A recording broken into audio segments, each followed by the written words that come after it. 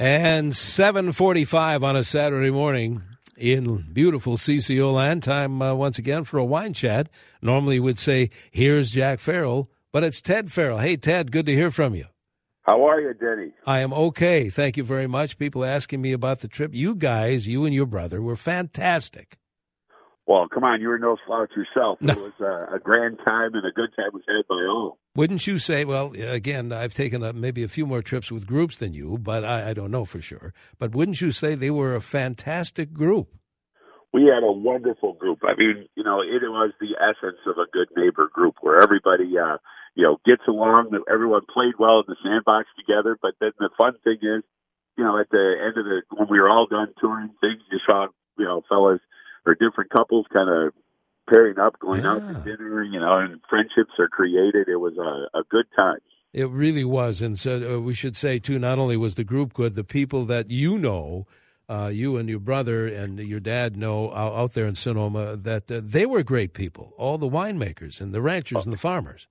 Oh, yes. And, hospitality has become such a huge industry it's ironic that the hospitality side of the wine industry is probably a little bit more profitable than the actual wine side of their business. But, when you have beautiful weather like that, the beautiful scenery, even though, they're a little bit scarred here and there by those fires and all that, you just have a sense of everyone they're in kind of commune with nature, but they appreciate people coming out. They appreciate, it's kind of like an artist, someone appreciating their work, because as you sit there and taste their wines, you see them trying to get a bigger smile on their face and enjoying the true pleasure that everyone had trying those wines and enjoying what they have to offer. It was a great experience. And I know you may have some other things to talk about, but I wanted to make mention that the people out there, like you said, you mentioned we didn't see much fire activity, right, of the result of some of the fires. You saw a little bit of it. But were you surprised? I don't want to say jaded, because you get to taste a whole lot of great wine. Did you find some good stuff out there where you were there? Oh, yes. The thing that I tell people, if I'm not humbled in the wine industry every day, I'm really not doing my job.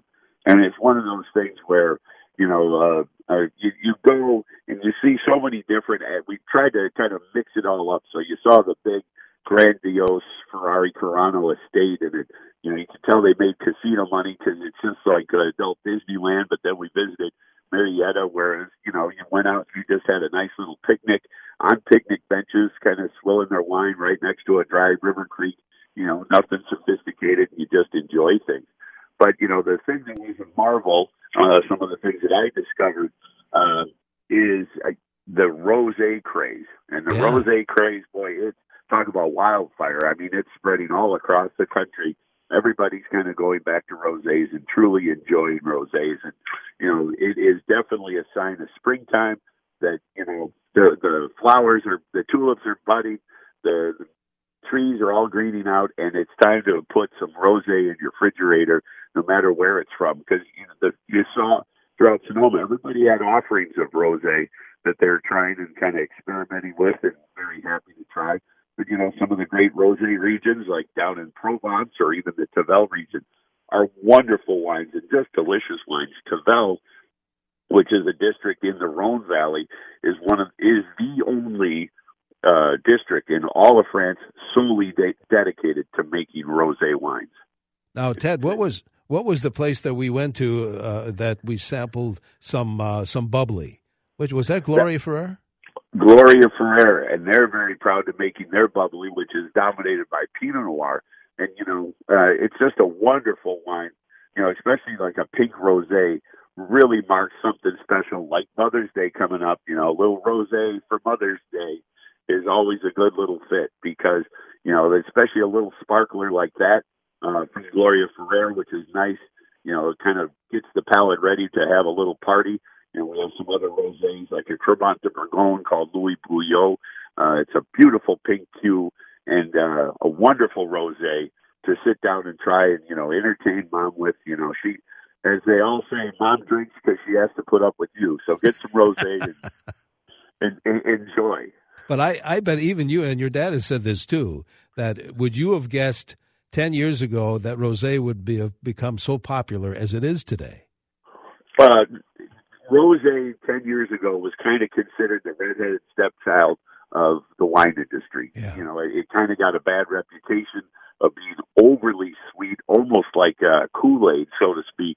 You know, real sugary, and people just didn't like that. And then when people try a well-made rosé, you know, and kind of the misnomer, and that was one of the fun things that we learned on the trip, is that so many people, because maybe like they have like a Concord breakfast grape, or the grapes they have in their lunch or whatever, they squeeze and see purple juice come out of those.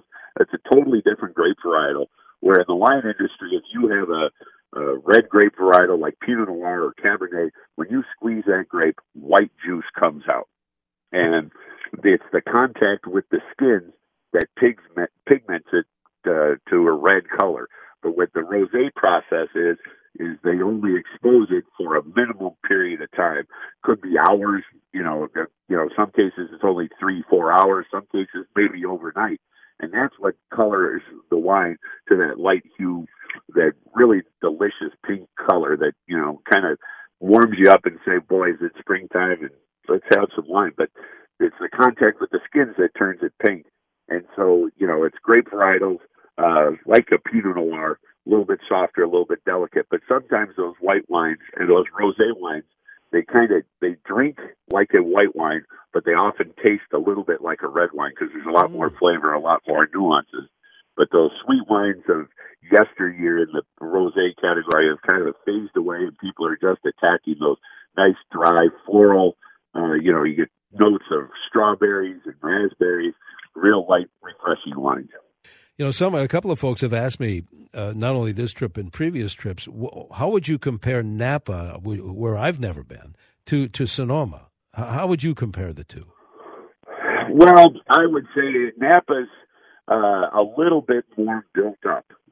Napa, they're known for their big, expensive Cabernets, and it's kind of, I don't want to use the word hoity-toity, but they have a little, Sonoma's sort of the younger brother of the two, but Sonoma's it's way more laid back. You still drive around and you still see a lot of cattlemen, you still see a lot of ranchers.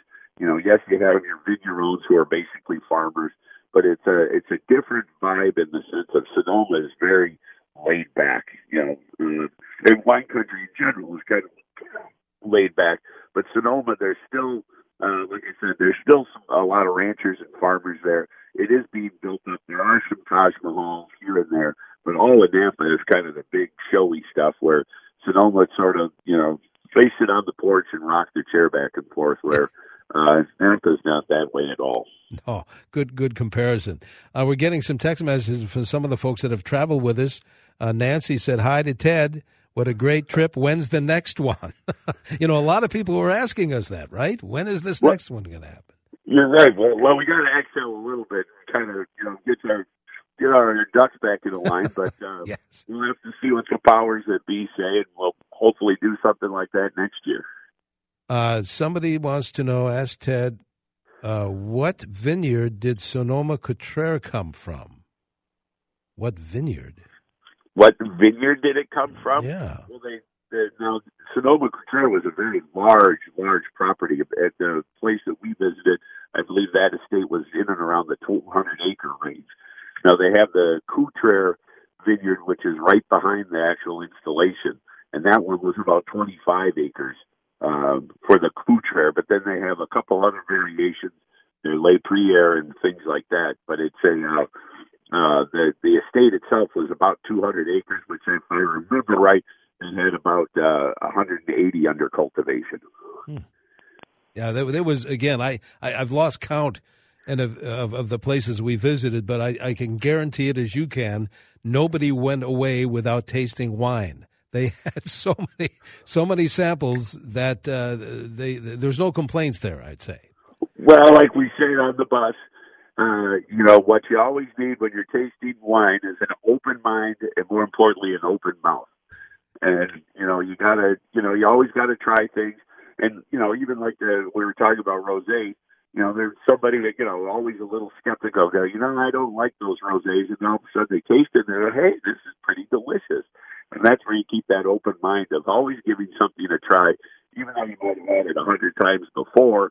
And, maybe there's a new technique that somebody's using, or, new vinegar, they harvested their grapes in a different way, or they trellised them so they really extract the fruits, because even Merlot is kind of getting a renaissance a little bit. People are going back to it, even though that movie Sideways about 15 years ago scared everybody and their mother away from Merlot, but people are kind of going back to it and trying it again. So always keep an open mind and an open mouth, Denny.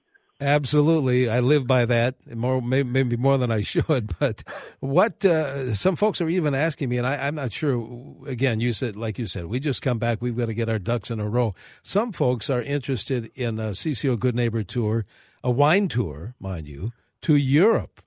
I thought that'd be fun. Oh, it'd be terrific, and there's so many regions.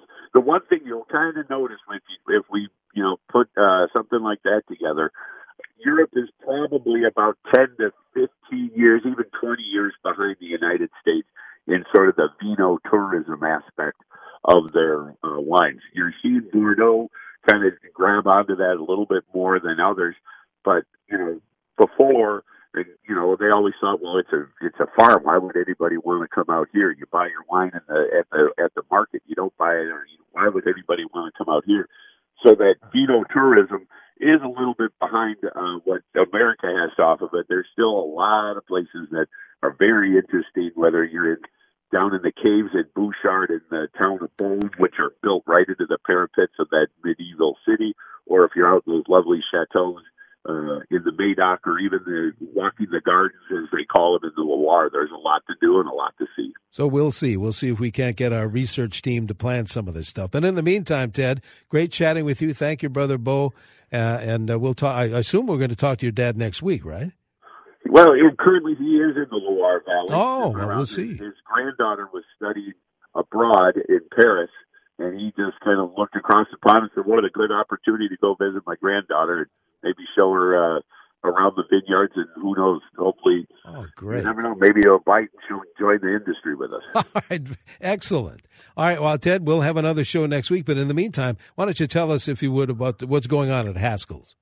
Well, there's always something going on at Haskell's, and, if you're looking for those rosés for Mother's Day, Haskell's is the place to stop in and shop. We can't prepare everything for your Mother's Day event, but you know what? The wine and some rosé would definitely help out. And there's a Haskell's location nearby you anywhere in the metro area to take care of any of your wine needs. We have a Haskell's in downtown Minneapolis. We have a Haskell's out in Minnetonka, Haskell's in Highland Village, Haskell's in Bloomington. We also have a Haskell's right in downtown Excelsior. So if you're adventurous and you're out fishing, stop by the Haskell's in Excelsior. But we also have a Haskell's in Woodbury, White Bear Lake, down in Faribault if you're down south. We also have a Haskell's in Chanhassen and Plymouth. And if you want to see our super cellar, go up to Maple Grove. And you know what? If that isn't enough, you can always stop by Haskells.com or swing by the WCCO website and do WCCO/wine. And you'll find anything that we have going on at Haskell's. And a beautiful weekend to do that. Ted, great chatting with you. Thanks again for all the work you and your brother did on our trip. And we'll plan another one. What do you say? 10-4. I think it's a plan. All right. Thanks, Ted. Ted Farrell filling in for Dad Jack here this morning on the Wine Chat on CCO.